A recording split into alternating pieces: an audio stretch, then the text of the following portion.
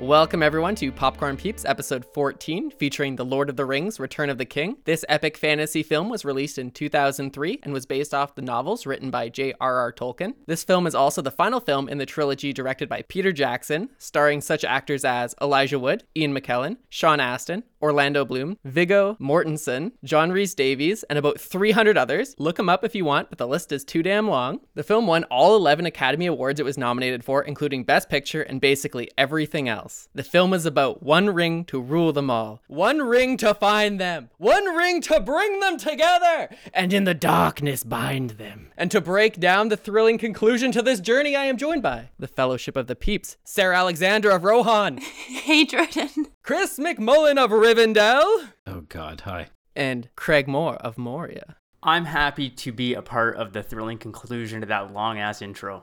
It's a super appropriate way to start out. Was it as long as the movie? Before getting into the thick of it, I know each of us has a pre-existing relationship with the Lord of the Rings series. If you guys each want to go ahead and give us a little bit of a teaser as to what you've seen in the past and any insight on whether or not this rewatch has changed your opinion. I can go first. I saw all the Lord of the Rings when they came out. I've seen all of the Hobbits. I've not read the books. That was too much of an endeavor for me. I thoroughly enjoyed them back then, and I would say that yes, rewatching this has changed my opinion of it, but only in where I would rank the three of the trilogy. Interesting. I read The Hobbit. I read Fellowship and about half of Two Towers before I gave up out of sheer boredom. I feel that. I saw all of the theatrical release films as they were released back when I was a younger lad. And having rewatched Lord of the Rings, Return of the King, I have done a little bit of soul searching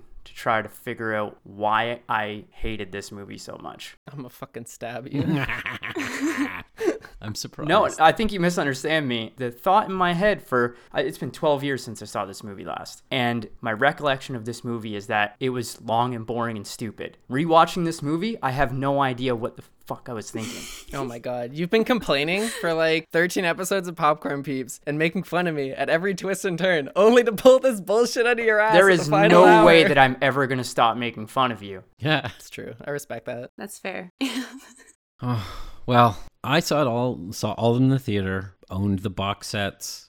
My wife really likes it. I hate it. It's so stupid. There are definitely problems with this film. Well, my parents were not movie people, so I didn't even get a chance to watch this trilogy until I was in high school. And let me tell you, as a fan of Final Fantasy and someone who played Dungeons and Dragons, this blew me out of the water. Instantly became one of my favorites. I have an intense nostalgia for this film and the whole trilogy. And even now that I'm older and more critical, I think the film holds up well. Yes, I can see more of the cheesiness. The special effects aren't as great as they were once upon a time. But in terms of fantasy epic, this feels almost unrivaled even 20 years later. I'm astounded that that's the case, because I usually watch this about every 5 years and still just as good as I remember it. I think it's because all the rest of the world is like, okay, we're good for another century. You don't need to make any more of these things. Chris, I feel like last week when we were discussing Braveheart, you said you hated historical fiction or anything in that time period unless there were dragons, and this had that, and you still don't like it, so I'm just confused at... Sarah, it was a wyvern. What's a wyvern? Not a dragon. Whatever. It's like a dragon with a long snaky neck. Oh, yeah. Isn't that like what the Nazgul was? No. The Nazgul rode wyverns. The Nazgul are people. Oh. Corrupted people. I thought it was one. Or actually, I that think wasn't good enough for you, Chris? it's a beautiful movie. I watched it and I'm like it was boring. Was it all the Shakespearean language and dialogue and like the elves being like, "Who fought art thou go into darkness"? No, I love Shakespeare.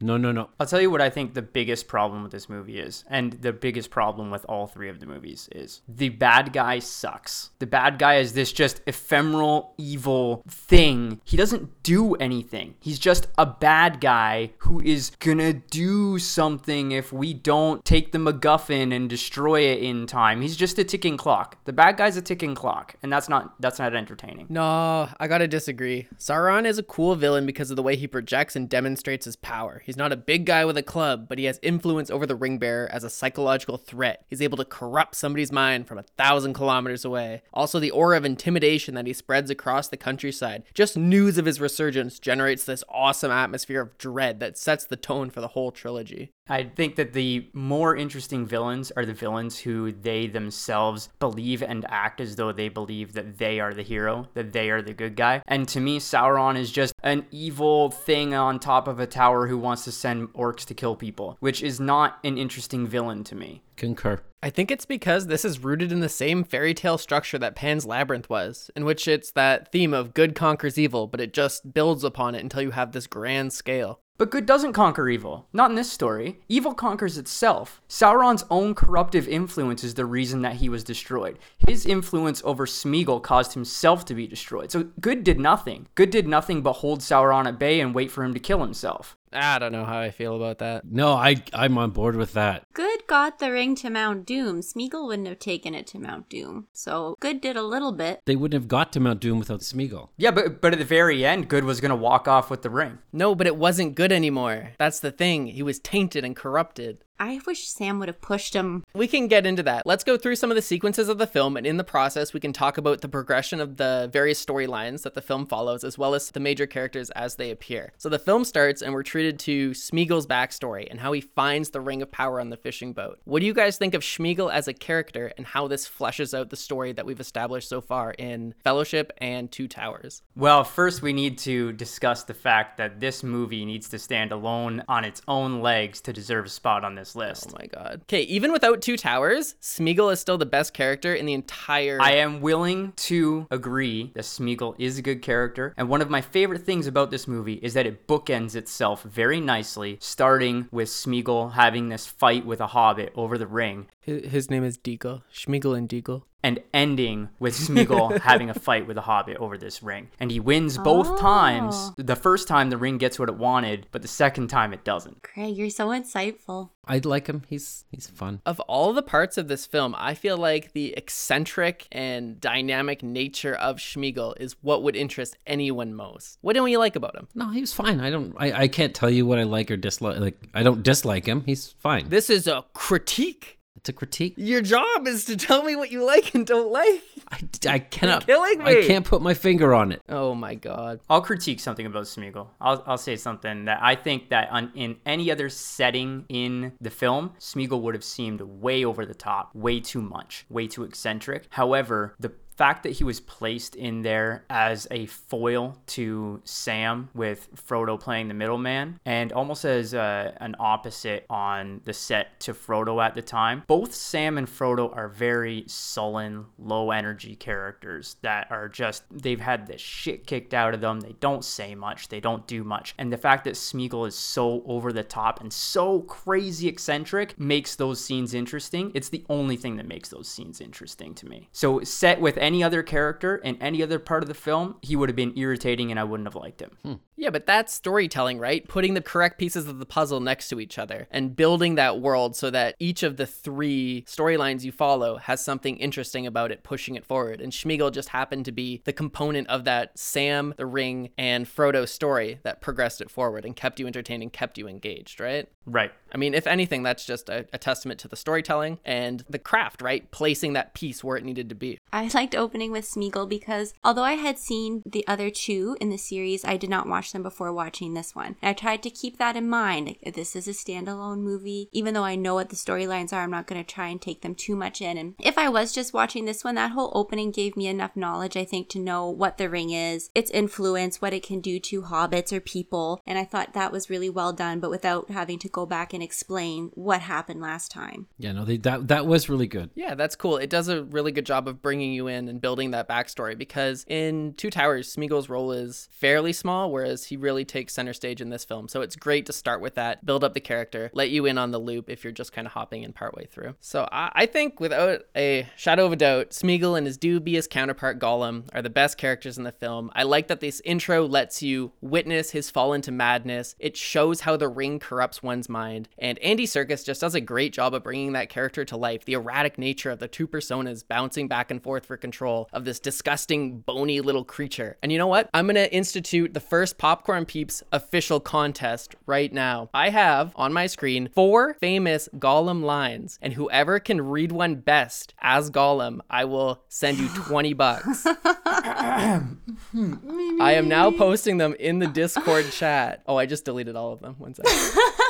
Undo. Who will take up my challenge? Which of you are brave enough Okay, hold to on. go I'm the distance? just trying to get into my element here. Just give me a second here. I can't. Sarah, you have to. My Schmeagol sounds like Stitch. That's fine. I'll take it. Do we have to do the full sentence, or can we take? No, there's 4 lines and you got to pick one. Can I not just do a fraction of a line? No, you have to do the whole line. or You you're can, disqualified. but it will disqualify you. I will not send you any money. Okay, hold on just a second. I think I might need a little bit of rehearsal here, so just give me a second here. We want it. We needs it. We must have the precious. They stole it from us, sneaky little hobbitses. Wicked, tricksy, false. I love it. Craig, big round of applause. Well done. Are you feeling brave enough for the challenge, Sarah? Sneaking. That hobbit is always so polite. Smeagol shows them. 1 second, my recording booth chat's in the way. Smeagol shows them the secret ways that nobody else could find, and they say sneak. I love it. There you go, guys. Get the nerves out. Loosen up a little bit. Am I allowed to do the same one? Yeah, you can do the same one if you want. Go for it. Sneaking. Fat hobbits is always so polite. Smeagol shows them secret ways no one else can find, and they say sneak. Oh my god, it's so good. Let me be clear. The reason Chris went last is because he knew if he went first, neither of us would even bother trying. Love it. That was incredible. So good. That was good, Chris. Oh, I'll do one nobody has read yet, and then we'll move on. She's always hungry. She needs to feed. She must eat, and all she gets is nasty orcs. Not as good as Chris. Chris, that was incredible. Well done. Thank you for participating in the first Popcorn Peeps challenge. So, in this point in the film, Smeagol is currently leading Frodo and Sam along with the Ring of Power up into the secret passage into Mordor. Frodo and Sam believe they're getting a backdoor entrance to throw the ring into the fire of Mount Doom, but we as the audience know Smeagol is taking the 2 hobbits up to Shelob, a great and mighty spider, and in fact the greatest offspring of Ungoliant, the primordial spider. How do you feel about Frodo and Sam? And Craig, you touched on this a little bit, but their relationship with Smeagol and how that dynamic works. Yeah, Frodo and Sam they're not that interesting. They're guys going on a hike. Sam's more interesting than Frodo, only because, he has this idea in his head that this is temporary. They're going to do this return trip. Frodo's he's done. He's toast. He's over. He's on his last legs. He's going to get to Mount Doom, and he doesn't think there's a chance in hell of going home. Are we there yet? Yeah, pretty much. Are we there yet? Sam's great in comparison. He does everything he can to be a hero, and he really is a hero. He is, yeah. Watching Frodo is frustrating because he's constantly trying to battle with the influence of the ring, but by this point in the story, he's so worn down, his fortitude isn't there, that it's so easy for Smeagol to spin Frodo against Sam. And as a member of the audience, I do think this is one point in the film where it becomes a little bit hard to buy into the story. You're supposed to believe that this ring has such power over Frodo that he's willing to sell out his lifetime's worth of beliefs. And I get it, from a storytelling perspective it makes sense, but from someone in the audience it's hard to believe that element of it, especially when Sam is such like a Giga Chad. He is a sweetheart. Yeah. Anyone in their life would be lucky to have a friend like Sam. So watching this sequence is a little bit heartbreaking. Like you said, it's hard to believe. Sam and Frodo have been friends for, we assume at this point, decades, right? And Sam's done everything for Frodo the whole way. And because Sam ate some food, Frodo kicked him away and was like, no, leave. Like, are you kidding me? You were just 20 minutes ago, you were saying, no, Sam, you need to eat some food. And then it appeared that Sam ate some food and you were like, fuck this. I get it. I'm actually okay with that. I thought that showed the corrupting power of the ring. How erratic Frodo is becoming. I agree with you, Chris. I think Frodo and Sam's storyline for me was probably the most flat until the last part where they actually got into Mount Doom, and then I really liked seeing the relationship and how strong of a support Sam was from then on. But the whole when they were climbing up the mountain, and even with Shelob, that was kind of like, okay. If the state of the world wasn't at stake, I would have just pieced out. I guess Sam has no reason to turn back, because if he does, Gollum takes the ring, the quest is over, Sauron rules. But like any other circumstance, I'm Sam. Later, Frodo. I'll see you in the Shire. But he totally simps for Frodo. Totally. Yeah. But I think he has no choice, right? He's stuck between a rock and a hard spot. He either follows Gollum, potentially dying, or he goes back and dies anyway once the ring is claimed and the armies of Mordor march through Middle-earth. He has no food either way. Yeah. It's tricky. So the film cuts back and forth between multiple storylines. We have that one there, and then we also have the one with Gandalf in Gondor and the one with Aragorn, Legolas, and Gimli in Rohan. Of all these storylines, I actually liked Gollum. Fuck, there's so many names. The one we were just referencing the most, I think particularly because it's character driven. The other two storylines are very political driven, and there's a lot of big battles in it. So it's more of a spectacle to watch, but I think it's the interpersonal relationships that really connect me with Lord of the Rings and make me appreciate it so much. I honestly feel like the battles are like the icing on the cake here. I don't know if you guys agree or disagree. I think one of you said you felt like the storyline was pretty flat. Just when they were doing all the climbing and that, there wasn't a lot. It was frustrating for me watching it, but I really liked the relationship between Frodo and Sam when they got to Mount Doom and they started doing all that introspection, and when they were out and they thinking they were going to die. That I really, really enjoyed. For the other storylines, I thought there were good characters there as well, and I don't know what one you want to start with. Well, I think the first one you see is in Gondor at Minas Tirith. Without its king, Gondor is being ruled by this scumfuck bastard. Denanor II, father of Boromir and Faramir, rules over the kingdom as Mordor's armies are running in. And it's up to basically Gandalf to set the ship straight along with Pippin. This section I thought was pretty cool. What do you guys think of Gandalf as a character and his role in the film? I love the actor. He's a great character. He's so overpowered. Is he overpowered? Because, like, what are the rules for magic in this universe? It doesn't seem to make any sense. Okay, so he's overpowered, but he doesn't use it. Oh, is that...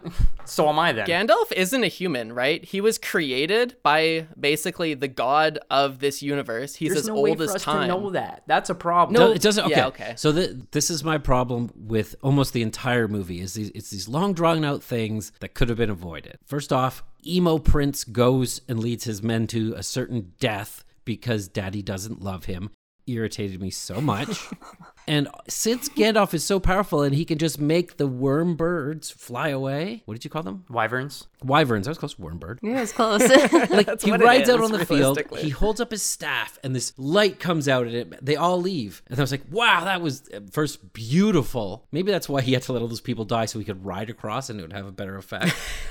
But like, You think the story is broken because Gandalf doesn't use the full extent of his power? yes. Maybe. Yeah, I think there's a lot of inconsistency with the magic that I don't really understand. So, for example, he gets Pippin to climb up a tower to wrote go that light a down. fire, but he doesn't know how to use Fireball level 1. Yeah. Like, Well, Jen was talking to me about this, and the magic in this universe works in really weird ways. It's not like Avatar: The Last Airbender, where people are shooting fireballs and lifting rocks and levitating, right? It's almost like a spiritual magic in a sense. It's very unconventional, and I do So it does yoga. agree with you. I think it creates some weird situations where you think like, really? You couldn't have just done that with your staff? Also, he beats people to death with this stick and does magic like Yeah. 5% of the time with it. This Yeah. is more of a melee weapon than It's anything more of a else. weapon. then why do people hold wizards in such high regard? They don't seem to be powerful at all, except once a movie.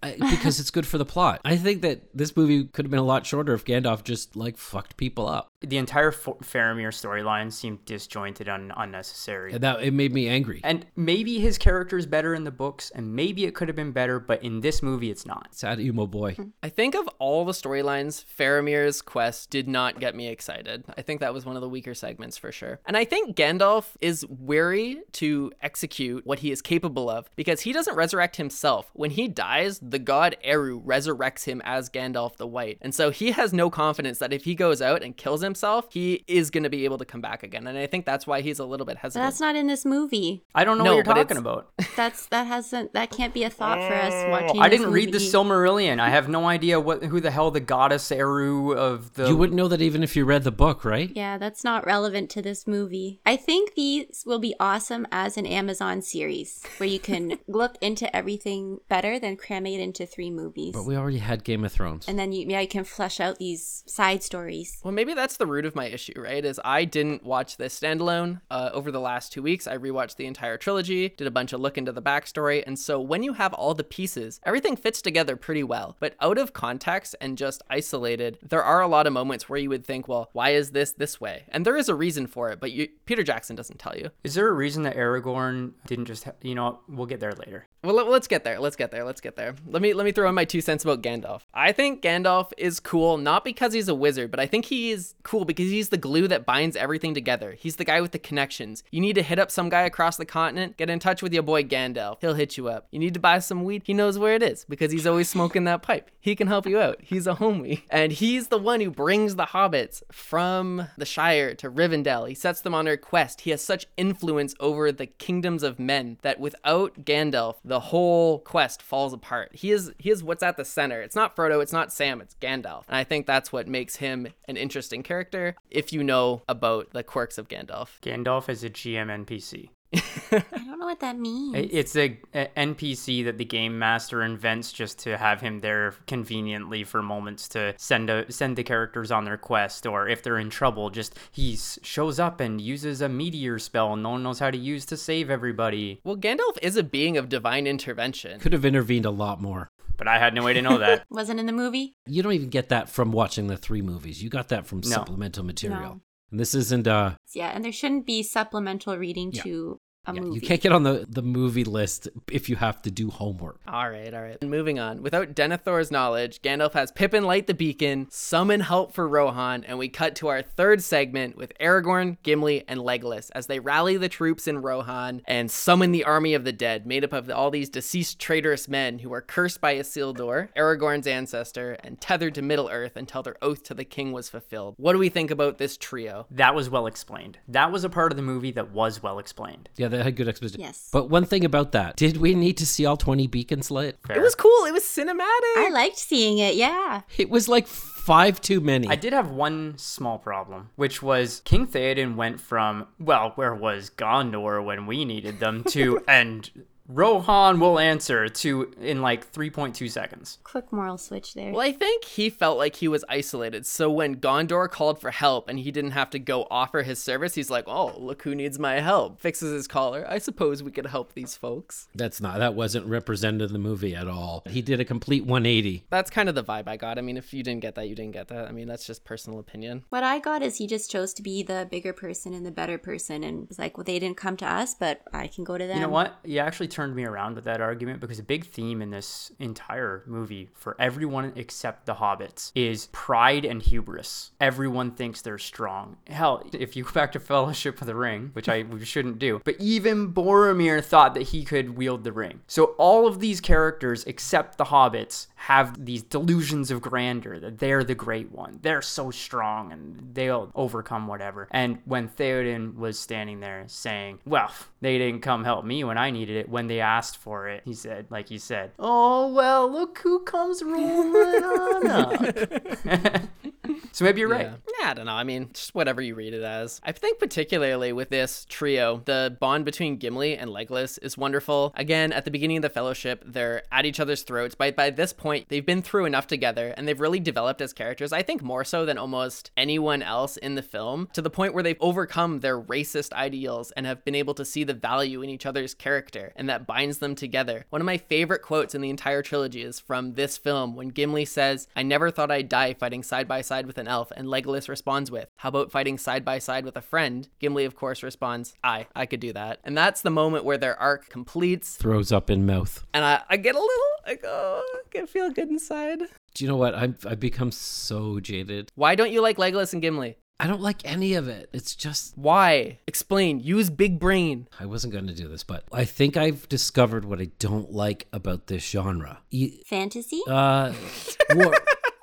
The baby. No, but like these big like war things, it's propaganda for the upper class. The people just die. All we see in this one especially is the kings, and the hobbits are the little men, but even Frodo is like a lord in the Squire, right? Shire? I don't think you're wrong. He doesn't even really have a choice in the matter. The only reason he's doing what he's doing is because he's been coerced into it, essentially. He feels like there's no other option for him but to help, because all of these big powerful men were too busy fighting around a table to take ownership of this problem. Yeah, so anything where like people are sent to the slaughter, think that's the thing that gets me. There's no need for it. If you had provided some kind of distraction for Frodo and Sam, they could have got to Mordor. You didn't have to have all these battles. You didn't have to wait until the last minute. Could use the eagles more. I don't even want to get into the eagle argument. The only reason there's battles, aren't they because the armies of Mordor are approaching these human cities, right? Isn't that why they're repelling them? It's not out of That's what I thought. out of necessity, basically. Otherwise, all of the women and children and all of the farmers and all that are going to get just like blown away in the city walls. Specifically with Legolas and Gimli, I didn't think of either of their characters were used well or that interesting. We didn't really know anything about them. They're just some guys running around killing orcs, and it was neat that they had a friendly competition between each other to see who could kill more orcs. But like, who are these guys? I don't give a shit about either of these guys. I agree with Craig. I liked seeing their friendship in the first and the second, but in this one, and just viewing this one alone, what I saw of them was kind of cheesy, and I didn't really buy into it. They are definitely one of the cheesier elements of the film. Everything is very serious, but when you look at their interactions, particularly in this film, it does err on the side of comedy, and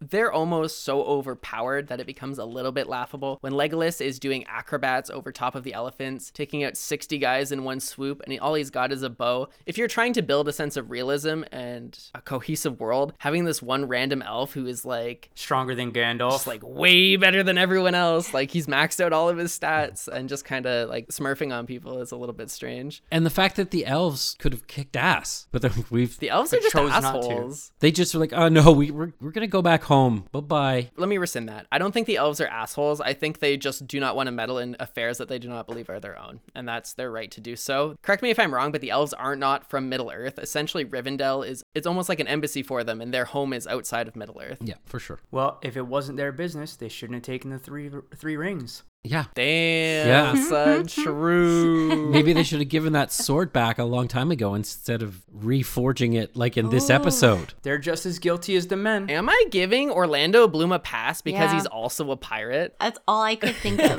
when I was watching this is freaking Pirates of the Caribbean. And then I was trying to think, was this before or after that? Just get the Like, pirate was he ship well up, known? shoot them from the ocean. Be Davy Jones. In terms of Aragorn's character, I think he's barely passable. I think his romance with the elf Arwen leaves so much to be desired. Definitely one of the weakest parts of the film. It only serves a purpose in that it's how the sword is reforged, Narsil, the sword used to slice off Sauron's finger, and he uses that later on to convince the army, but blah, blah, blah, blah, blah. Realistically, all of their conversations are an old English snooze fest, and he just feels like an RPG NPC, like you were saying earlier about Gandalf. That's how I feel about Aragorn. And he doesn't possess the dynamic emotional range necessary to make you care about a character that is supposed to be as important as he is. Are you starting to see how shitty the movie is? No, this movie is really good. It is just flawed. It's good, It except is for a flawed masterpiece. you haven't said one good thing about it. That's not true. He said a lot of things. I'm like, I love Sam. I love the ring. I like its influence. I think Gimli's the shit. And Chris is like, you don't even like anything, bro. I'm like, are you listening to me? I was a bit confused in the battle outside of Gondor when the humans were at the gate of Mordor, which is towards the very end of the movie. What the hell? And this goes for the fight with Faramir and all that. Why are the ring wraiths doing anything except finding the ring? There's one MacGuffin in the entire world that can fuck up Sauron's plan, and they're busy playing toy soldiers with the armies of men. Oh, Travis is going to flame me for this because I'm probably wrong, but I think Sauron thinks Pippin has the ring because when he touches the Seeing Stone, Pippin states that he's been able to like communicate with Sauron, and someone mentioned something about now he thinks I have the ring. They say that in the movie. Yeah, but why are Yeah. they said why are they that. fighting Faramir? Why aren't they going for Pippin? Doesn't the whole army of Gondor and Rohan march to the Black Gate? And like, I'm pretty sure Pippin's in there, so Sauron would think Yeah. that the ring is in that big horde of people. But the worm birds can fly. They're wyverns. They could just Wouldn't go they right. fly to Pippin Yeah, it's almost like and kill him.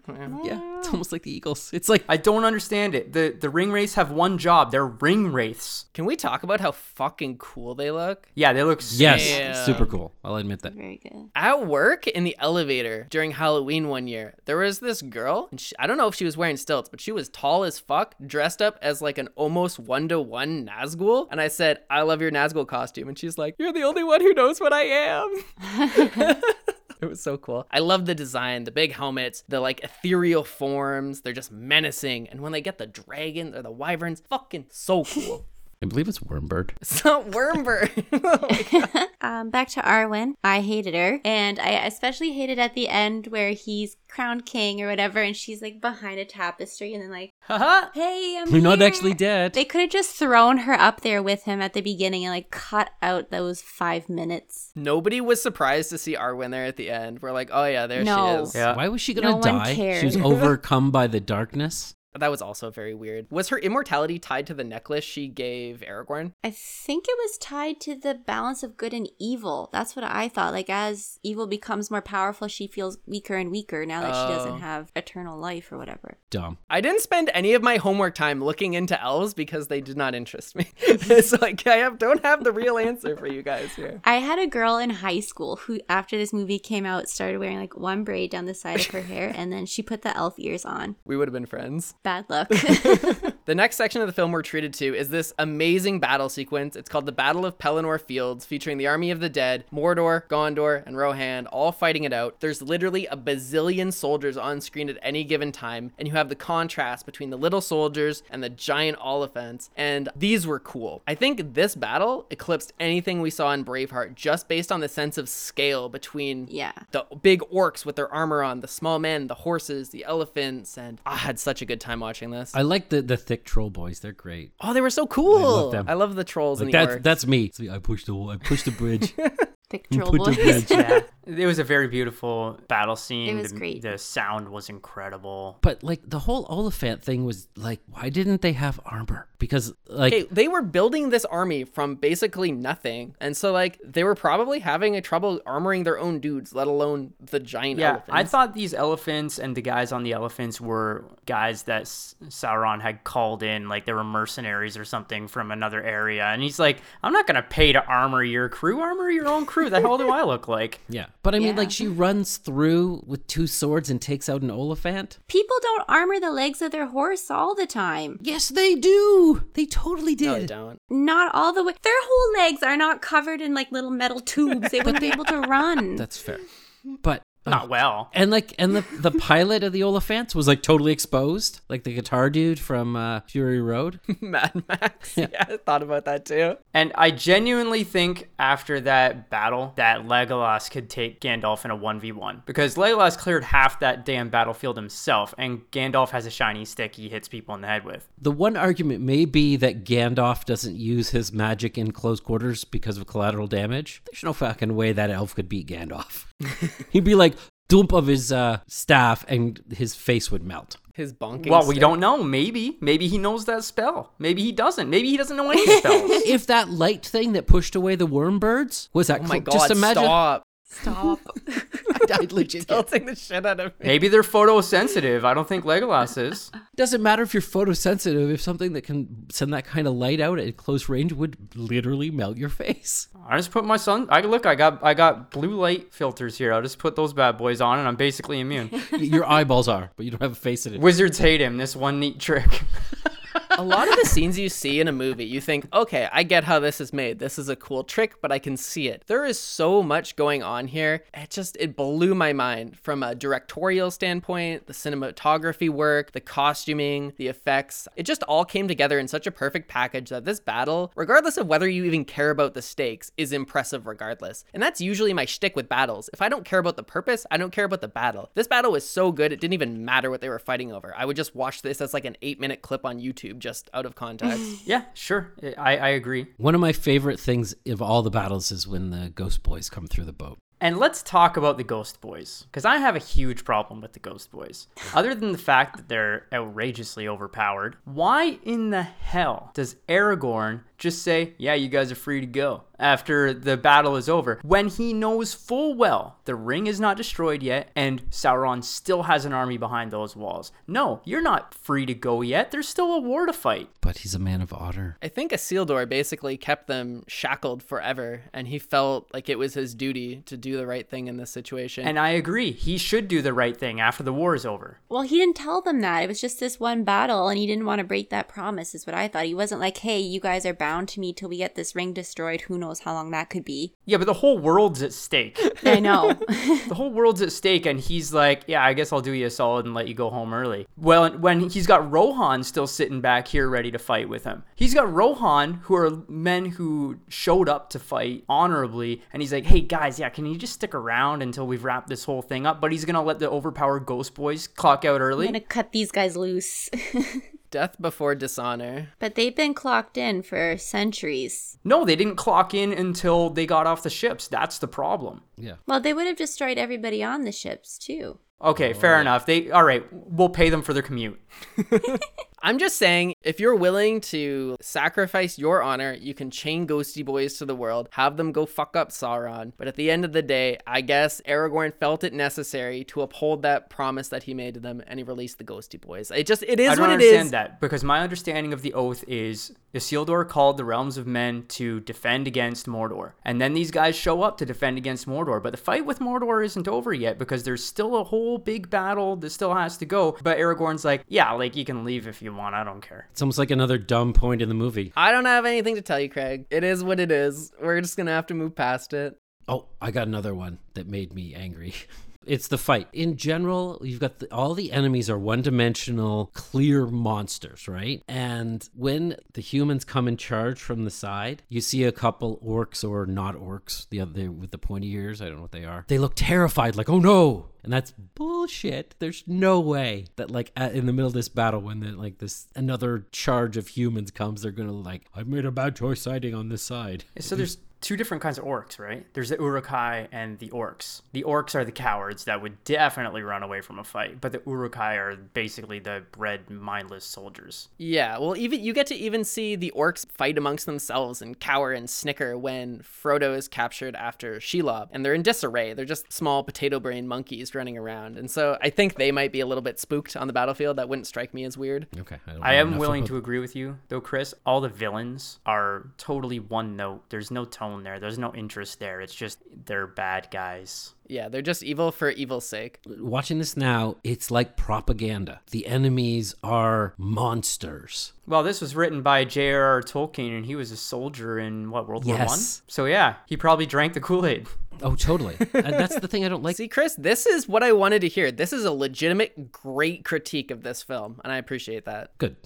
I was kind of holding back, but I'm not gonna. Let it out. These are like war movies where you've got these massive battles that move the plot forward. They make me crazy because they glorify that trench warfare. It's never the officers that get mowed down when they step over the trench, right? It's always the people. When Aragorn charges in, he gets out without a scratch.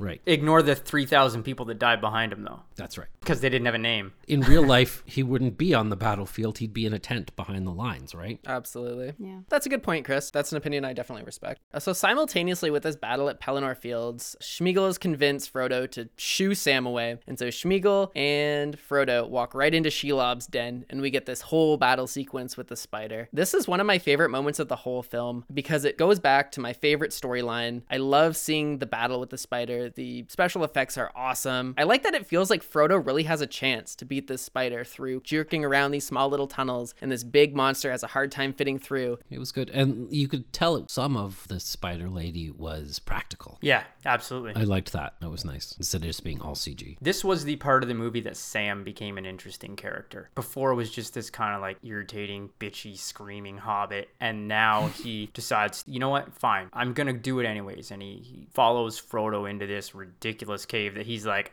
why in the hell did you go in here? Follows them in and fights off this spider. That he's a gardener, for Christ's sake. He has no business fighting a monstrous spider, and chases her back. This is where Sam really turns the courage on and decides, you know what? Someone around here's got to be a goddamn hero, and I guess it's going to have to be me. I was frustrated that he didn't bring the bread with him. True. For twofold, right? Like, it's the proof. I didn't eat it. He threw it over the edge, and maybe he could have a nibble too. You get the Rocky training montage music. He's eating bread with one hand, climbing up the rock with the other one. Getting stronger. No, I'm stronger. Is he runs to Frodo's side. If I ever get a chance to write the parody, it's going in there. Okay, so Shelob is defeated. Sam rescues Frodo from certain death once again. The two enter the base of Mount Doom. After escaping that little orc fortress, Aragorn and company distract the eye of Sauron by charging the borders. And now we're in the base of the mountain. We have Sam, Frodo, and Smeagol sneaking up lurking. The ring is dangling above the lava. What's going through your head? Just push him.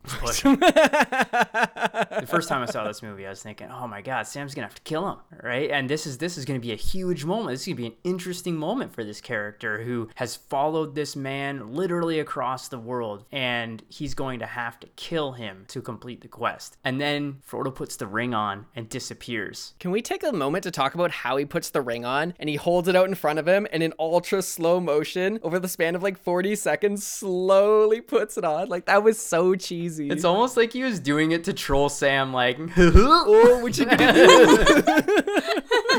Yeah, it's like, and it wasn't slow motion. He was just doing it slowly so you could see his finger. Guess what? And there's nothing you can do to stop me. I got a question for you guys. I almost thought it might even be a better ending if Frodo doesn't survive the orc capture and Sam has to bear this last leg of the journey. It's a chance for him to reflect and understand what Frodo is going through the entire time, and he's able to toss it away and complete the journey. Does that make it a better or a worse movie? Yeah, better. I would have been fine with Frodo dying at any point in this movie. It was Sam that was interesting for me, and Sam pushing Frodo on, that was interesting for me. My dream ending, Sam rushes him before... Everyone dies? Sam rushes him before he puts the ring on. They both go over, and Sam kisses him on the cheek right before they hit the lava. I think the reason why I wanted the ending to change is because I feel like not having Frodo throw the ring into the lava sacrifices a great character building moment. I feel like if he's able to harness just an ounce of resistance in this final moment to really show how powerful his mental fortitude has become, I thought it would have been good. Him saying, no, it is mine. I felt like that was one of the worst ways it could have gone. My parallel was people with addiction. Like, you don't have that mental fortitude to be able to pull it out when it's there in front of you. Why would you throw it away? That's a good point. So I think it just shows how powerful this was and how you can start off super strong, but your ability gets worn down the more you're on it. So yeah, I don't think he could have. Oh, I thought we weren't going to talk about your drug addiction. That was a wonderful critique and a wonderful clap back, Chris. Thank you. The corruptive part of the ring was interesting. It's almost akin to the dark side of the Force. It is what it is, and it's there, and it's tempting, and you've got it, and it's always with you, and the longer it's with you, and the more it's with you, the more you like it, and the less resilient you become to it. This ending, though, it seemed almost dry. Like there wasn't anything there. It seemed so bland. Well, the spice was supposed to be Smeagol, right? That was supposed to be the little flair in the recipe. When I'm talking about the Frodo, like, no, it's mine thing, it's like, yeah, okay, of course he did that. Like, of course. He's been corrupted by this thing for 3 movies. Yeah, I think it would have been more interesting to not have Smeagol show up there, but to have Sam then have to make that choice. What do you do? 100%. Yeah. Sam killing Frodo to complete the journey, I don't know if that's good, but I would have been excited to see it. Yeah. I would like to just note the very end there, the actual, the ending with the ring. I loved that the ring defeated itself. Was the best part of the whole thing. The ring had Smeagol so addicted that he would do anything just to hold it one more time, even if it was to grab it and jump into the lava with it, just so he could hold it for a split second before he hit the lava. And that was perfect. Doesn't he smile when he's falling to his death because he finally has it? He's got it. He's so happy. And that was the perfect ending because the kingdoms of men didn't defeat Sauron. It wasn't the elves and all their awesomeness. It wasn't Gandalf with his magic. The ring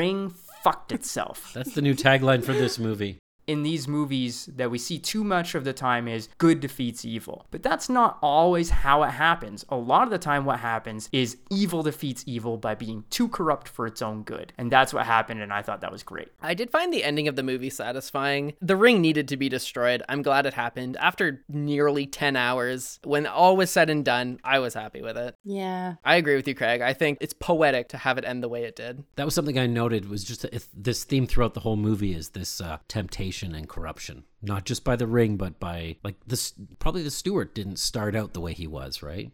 I totally agree. He probably just thought, well, I guess I'm just a caretaker. And then he had done it for 40 years and was like, no, I'm the ruler of Gondor. Well, the movie's not about a ring or an evil. It's about like two things, right? It's about temptation and it's about camaraderie. I mean, those are the two themes that are carried out throughout the entirety of the film. Don't forget about capitalist propaganda. All right, let's get the show on the road. Afterwards, we get our standard epilogue. Samwise returns to the Shire to live his happy life. Aragorn is crowned King of Gondor, and Frodo, scarred by the influence of the ring, searches for a new beginning away from Middle-earth on one of the Elvish ships. Is there anything we haven't discussed yet related to the characters or plot elements that you want to bring up before we transition on into music and ranking this bad boy? Cheesy lines. I want to talk about the fact that there's not a single non-white person in 10 hours of Lord of the Rings films. Does that not weird? It's a little weird. It's 2003. It just felt really weird, especially coming from a 2021 perspective. My impression was just that it was like it was supposed to be a, what time? Like a feudal Europe.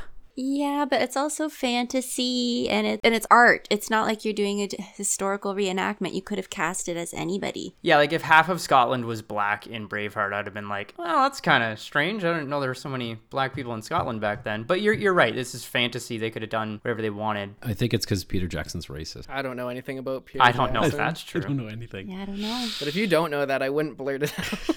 It's gonna all of a sudden get like a cease and desist letter.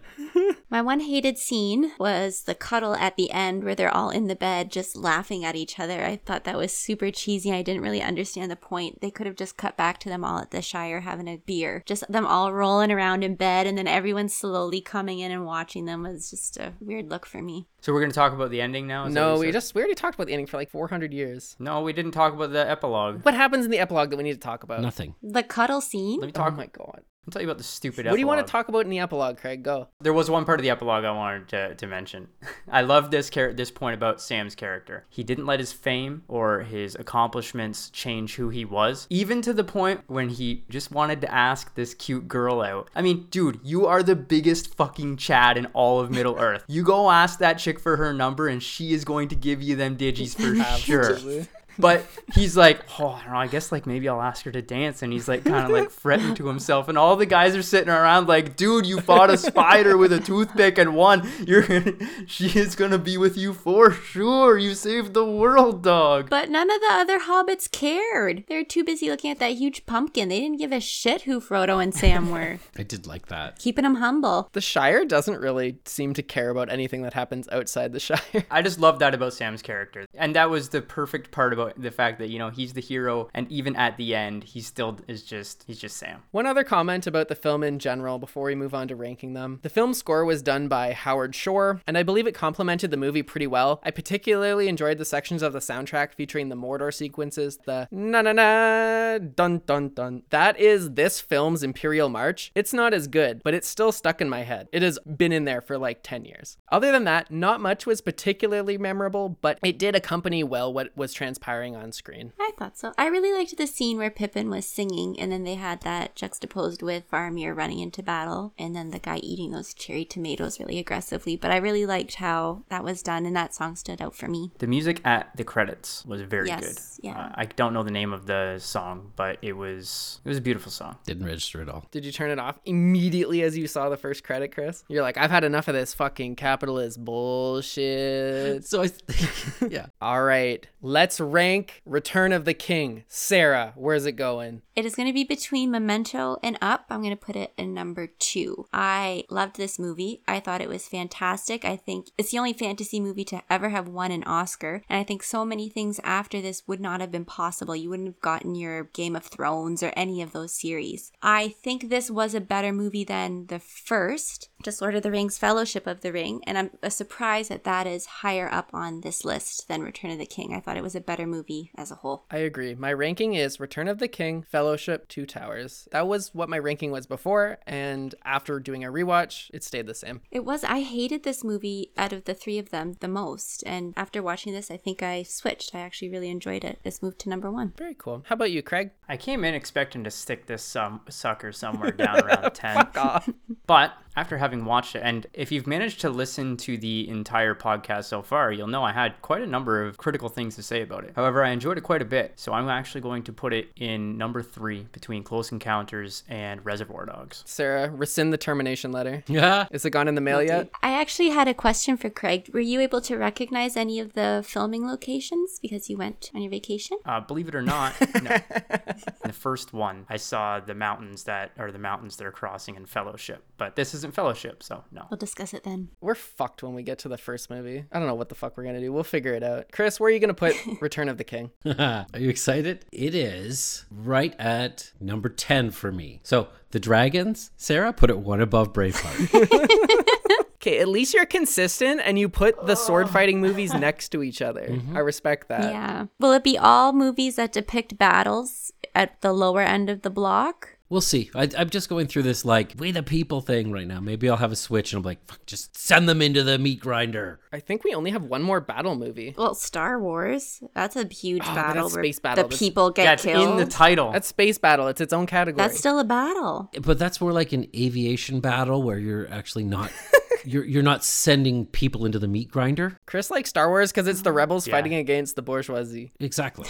Have we all ranked it? I have not ranked it. Okay, rank it. Oh, number 1. Oh my god, I have no respect for you anymore. Bullshit. Number Bull. It's better than 1. Memento? It is Are you better insane? than Memento, and I will continue to watch this movie every 5 years until I am 6 feet under the ground. This was a huge part of what I enjoyed during my formative years, and you can call it nostalgia. You can call it whatever you want. I won't discredit you, but this will always hold a special place in my heart, and I think even through a critical lens, it holds up well, and if you don't believe me, it won 11 Academy Awards, so come at me. All right, so here's the thing. I'm going to let you get away with this, and I'm not going to say anything about it. But when Star Wars comes around and I put it number 1, you better keep your damn mouth shut. You know I won't, boy. I won't. Chris, what are we watching in the next episode of Popcorn Peeps? Next week, we'll be watching the 1991 Disney classic Beauty and the Beast. So excited. Nice. And where can our audience check that out? You'll be amazed that you can stream it on Disney Plus, What, really? Oh, wow. but you could buy it on Cineplex, Apple TV, something. Here's a neat one. What is this? You can watch this movie on your grandma's VHS tape. I still have mine. Yeah. I think I do as well. You can order it for $4.95 on Illico. Don't put your credit card Okay. in Illico. That can't be good. Are you? When I check it and it's just some random thing I've never heard before. Yeah, you can have my credit card. That's fine. Totally legit.